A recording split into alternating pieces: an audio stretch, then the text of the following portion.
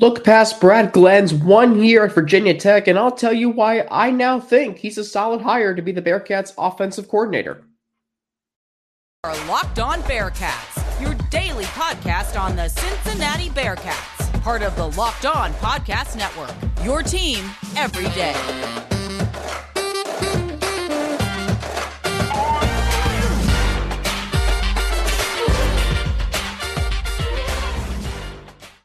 Final day of February. Thank you so much for making Locked On Bearcats your first listen every day. It's free and available everywhere that you get your podcasts, including right here on YouTube. Don't forget to subscribe to our Locked On Bearcats YouTube channel. You can also follow it to get an alert every time we drop a new episode. My name is Alex Frank, your host each and every day right here on Locked On Bearcats. We are, of course, part of the Locked On Podcast Network, your team every day. So Brad Glenn, excuse me if my allergies are bad during this episode, but Brad Glenn, there's one thing I like about him. It's that he has worked with quarterbacks, yes, a lot of them at the FCS level or at the G5 level, but he has made several quarterbacks over the years really good and great, most notably Armani Edwards at Appalachian State.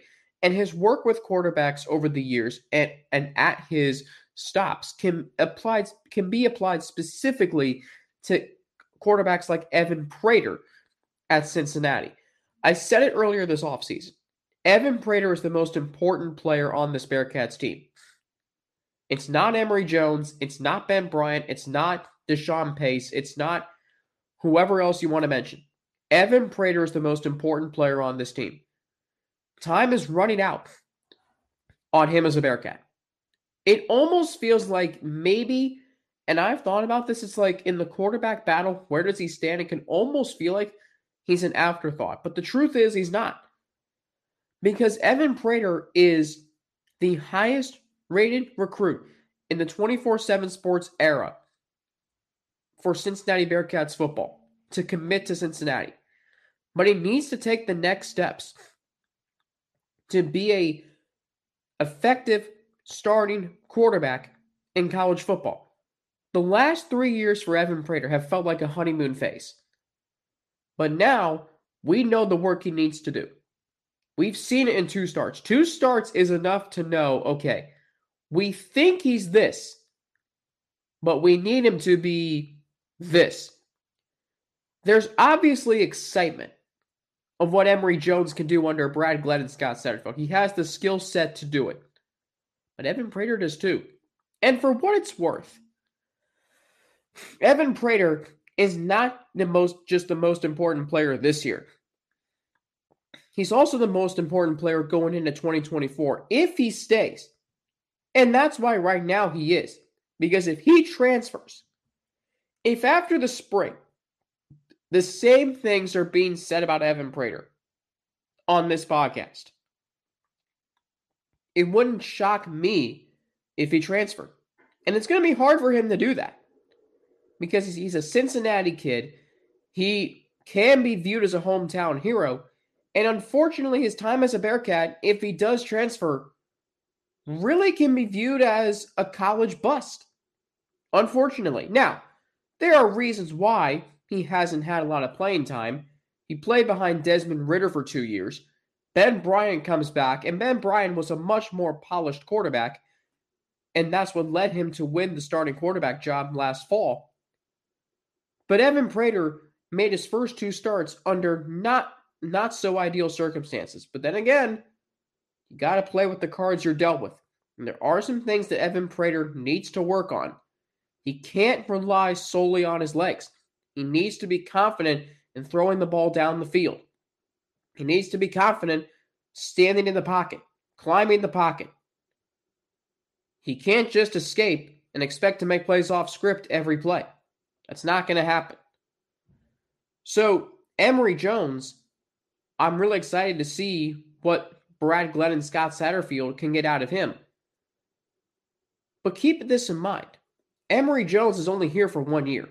He has 1 year of eligibility. So the focus has to also be on next year, in addition to this year. If Evan Prater still struggles this year, as he did last year, and those struggles are a talking point at the end of this season, that's not a good position to be in if you're Cincinnati. because then you don't know who your starting quarterback is going to be. Ben Bryant's done after this year. Prater, Drogosh, and who knows about Brady Lichtenberg. I had someone ask me the other day who Brady Lichtenberg was. And I told him he's been here for 3 years and hasn't seen much playing time. Sometimes that happens. And sometimes the things that cause you to not get a lot of playing time are out of your control. Would I be shocked if Brady Lichtenberg transferred? No. But your quarterback room next year, right now, looks thin. Now, why am I looking ahead to next year? Should I be? No. But I am saying to you, if Evan Prater doesn't take the next steps this season in his development, I'm just forewarning you. The quarterback room next year is going to be thin. Razor thin. So that's why Evan Prater and Brady Drogosh too. The young guys, it's going to be really interesting to see how they learn and grow under Brad Glenn and Scott Satterfield. But Evan Prater is on what? His fourth out. I mean, he's had Mike Denbrock, Gino Guidugli, Tom Manning, Brad Glenn, Scott Satterfield. That's 5 guys to learn from. Drogosh, early enrollee, we'll see him at spring practice next week.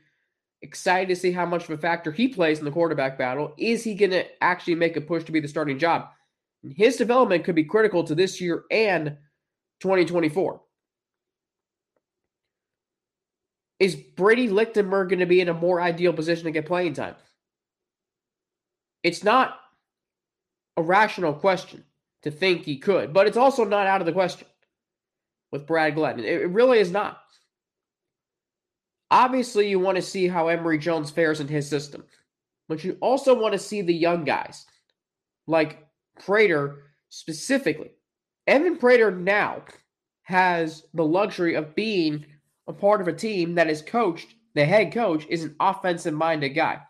And I'm not saying Luke Fickell never took the quarterback position seriously. He even talked about, if you read Pete Thamel's all-access piece on the Cincinnati Bearcats back in 2021, he reported that Luke Fickell and Desmond Ridder had a great relationship because Luke Fickell understood the relationship between quarterback and head coach. Even if he's defensive-minded. Look at what Josh Allen and Sean McDermott are doing up in Buffalo. You can win with a defensive-minded head coach. Bearcats did for 4 years. But now there are luxuries in place. I'm not saying Luke Fickell wasn't a luxury, but Scott Satterfield being offensive-minded, the Bearcats having dual-threat quarterbacks, and a different scheme potentially on offense. And you want to see what Emory Jones, who is the presumptive starter right now, but also the young guys, because those are the future. And you don't want them to leave, and then you're left scrambling to figure out your quarterback position in 2024. But obviously the focus is on 2023.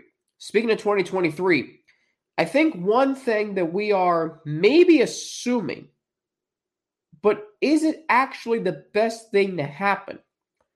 I'll explain after I tell you how this episode of Locked On Bearcats is brought to you by the amazing Built Bar. Looking for a delicious treat but don't want all of the fat and calories? Then you gotta try a Built Bar because we just got through the holidays. Feels like the holidays were a long time ago. And I know my goal is to eat a little healthier this year. If you're like me, where you want to eat healthier but don't want to compromise taste, then man, I've got just the thing for you. You gotta try Built, because with Built, healthy is actually tasty. Seriously. They're so delicious you won't think they're good for you. Perfect for your New Year's resolution. What makes Built Bars so good? Well, for starters, they are all covered in 100% real chocolate. That's right, real chocolate. And they come in unbelievable flavors like churro, peanut butter brownie, and coconut almond. I'm not sure how Built does it. Well, these bars taste like a candy bar while maintaining amazing macros. What's even better is that they are healthy. Only 130 calories and 4 grams of sugar, the whopping 17 grams of protein. And now, you don't need to wait around and get a box for years. We've been talking about ordering your Built Bars at Built.com. Now, you can get them at your local Walmart or Sam's Club. That's right. Head to your nearest Walmart today, walk to the pharmacy section, and grab yourself a box of Built Bars. You can pick up a 4-bar box of cookies and cream, double chocolate, or coconut puffs. If you're close to Sam's Club, run in, and grab a 13-bar box with our hit flavors, brownie batter, and churro. You can thank me later. And thanks again for making Locked On Bearcats your first listen every day. Make sure you check out our brand new podcast, Locked On College Basketball. Everything you need to know about college basketball in one place, plus name experts, insiders, coaches, and players. Locked On College Basketball, available on YouTube and wherever you get your podcast. Big night ahead in the conference tournament slate. Tuesday night, of course, you've got the first round of the Sun Belt Championship, Arkansas State and Coastal Carolina. You've got the first round of the Penn Fed Credit Union Patriot League Championship. How about that for a title? Bucknell and American. My aunt went to American University. The first Holy Cross and Loyola Maryland. The Horizon League Championship. The Barbasol. I haven't heard of that product in years. The Barbasol Horizon League Championship. IUPUI. That's the first round. IUPUI and Robert Morris, Green Bay and Wright State, Purdue, Fort Wayne, Detroit, Mercy. The quarterfinals of the A-Sun, Liberty playing tonight, North Alabama against Eastern Kentucky, Kennesaw State playing tonight. Both my parents went there. Lipscomb and Stetson playing tonight as well. And the first round of the Sun Belt Championship continuing later tonight, Georgia State and Texas State. How about that? At the time of this recording, the two games of the first round of the A-Sun last night were still going on, but the two winners taking on Liberty and Kennesaw State tonight. Back to the Bearcats, of course. Cincinnati, Ben Bryant. Ben Bryant. Is Ben Bryant transferring a sure thing? Well, I, for one, think Bryant will transfer after the spring. I think he will. I think he'll test out, practice under Scott Satterfield, see where he stands, what he's able to do coming off that broken foot, realize that there are other quarterbacks who are better fit for Satterfield's system. And he'll realize it's time for him to move on. But here's the problem. Who is Ben Bryant going to want? Who is going to want Ben Bryant to start on their team? Because having him as a backup will be really nice in case something happens to your starter. You're getting a guy who's in his 6th year of college football. And Ben Bryant has been at 2 different schools. He started a season's worth of college football at 2 different schools. If that's the reality for Bryant, if he's going to be a backup somewhere, I would want that to happen here. Why are Bryant and Prater getting more coverage than Emory Jones, you ask? Well, Emory Jones hasn't been with Cincinnati for very long. Ben Bryant has been associated with the Bearcats for a long time, since 2018. I mean, that goes back to when Luke Fickell was rebuilding this program. He has a lot of history with the Cincinnati Bearcats, almost synonymous with this program. His role as a backup when Desmond Ridder was here, and then a much maligned starter. That's a lot of history and a lot of coverage.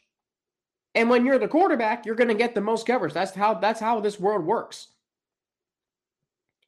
But I do think you will see him test out practice under Scott Satterfield. He understands right now that he has history at Cincinnati and experience to just maybe, and I don't think he's going to, just maybe win the starting quarterback job.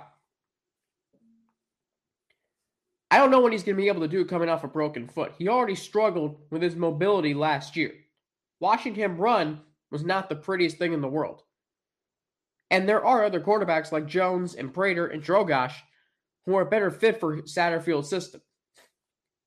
But considering what Ben Bryant has meant to this program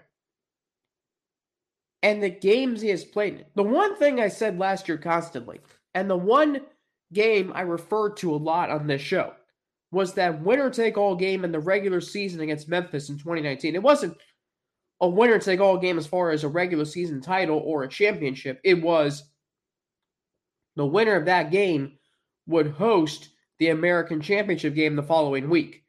So it did have a lot of riding on it. Both teams were 10-1.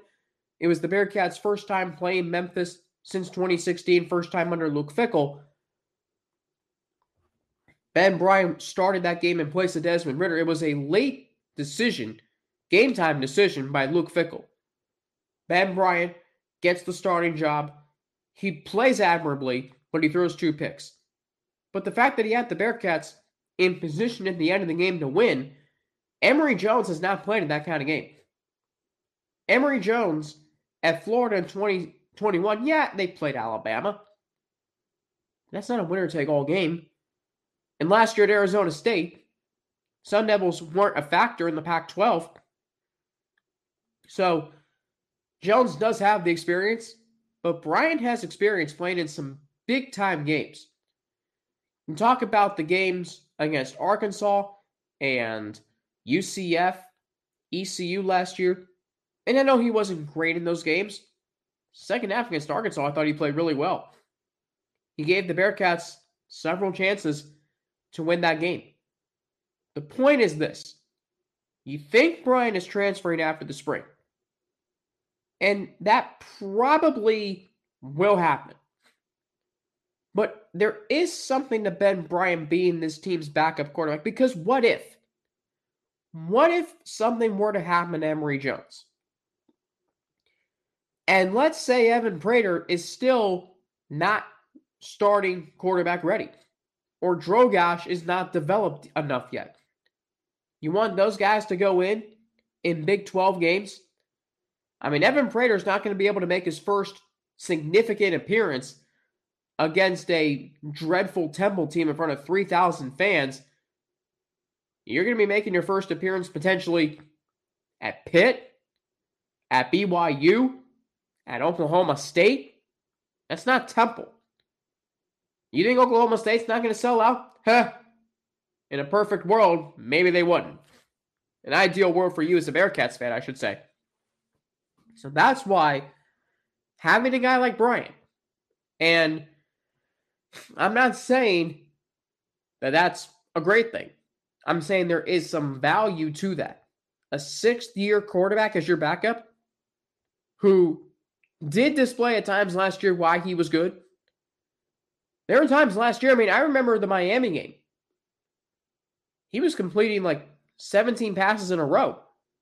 If you remember the Indiana game last year in the first half, he couldn't miss. Downfield, to the sideline, cross the middle, didn't matter. He was making throws. And that's why, to me, if Ben Bryant is going to be a backup, I'd rather have it happen here than somewhere else. Because there is some value to that. He is synonymous with this program. He and Prater both.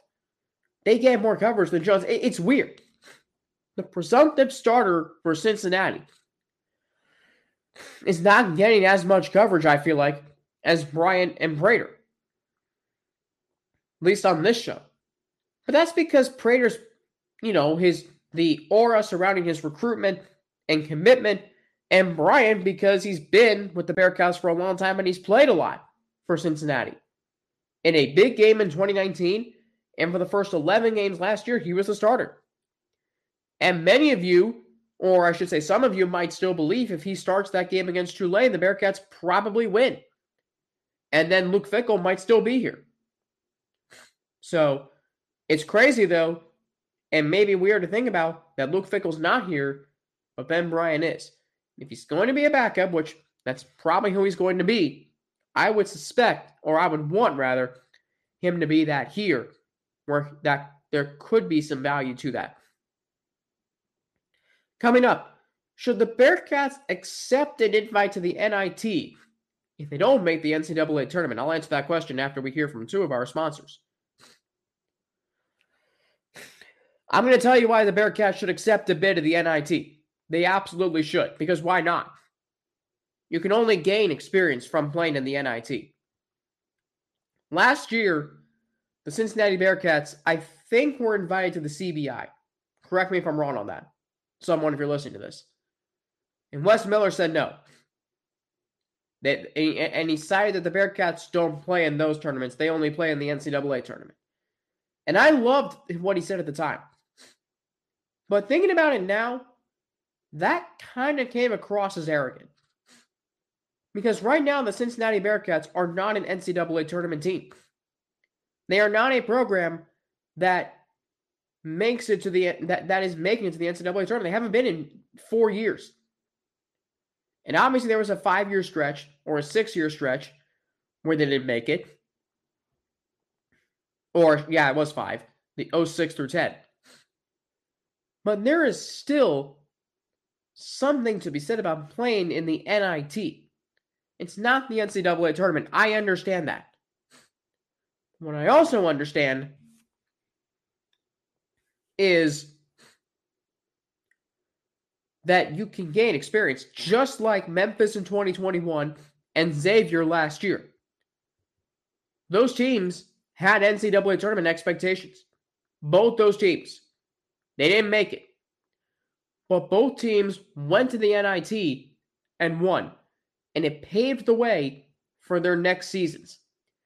Memphis made the tournament last year, nearly took down Gonzaga in the second round. Xavier is going to the tournament this season. And you think about Xavier, maybe playing in the NIT prepared them for their gauntlet of a non-conference schedule this year.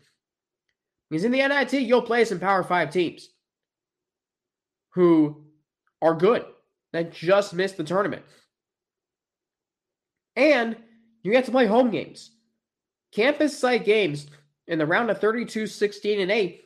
And then you go off to Madison Square Garden for the NIT Final Four.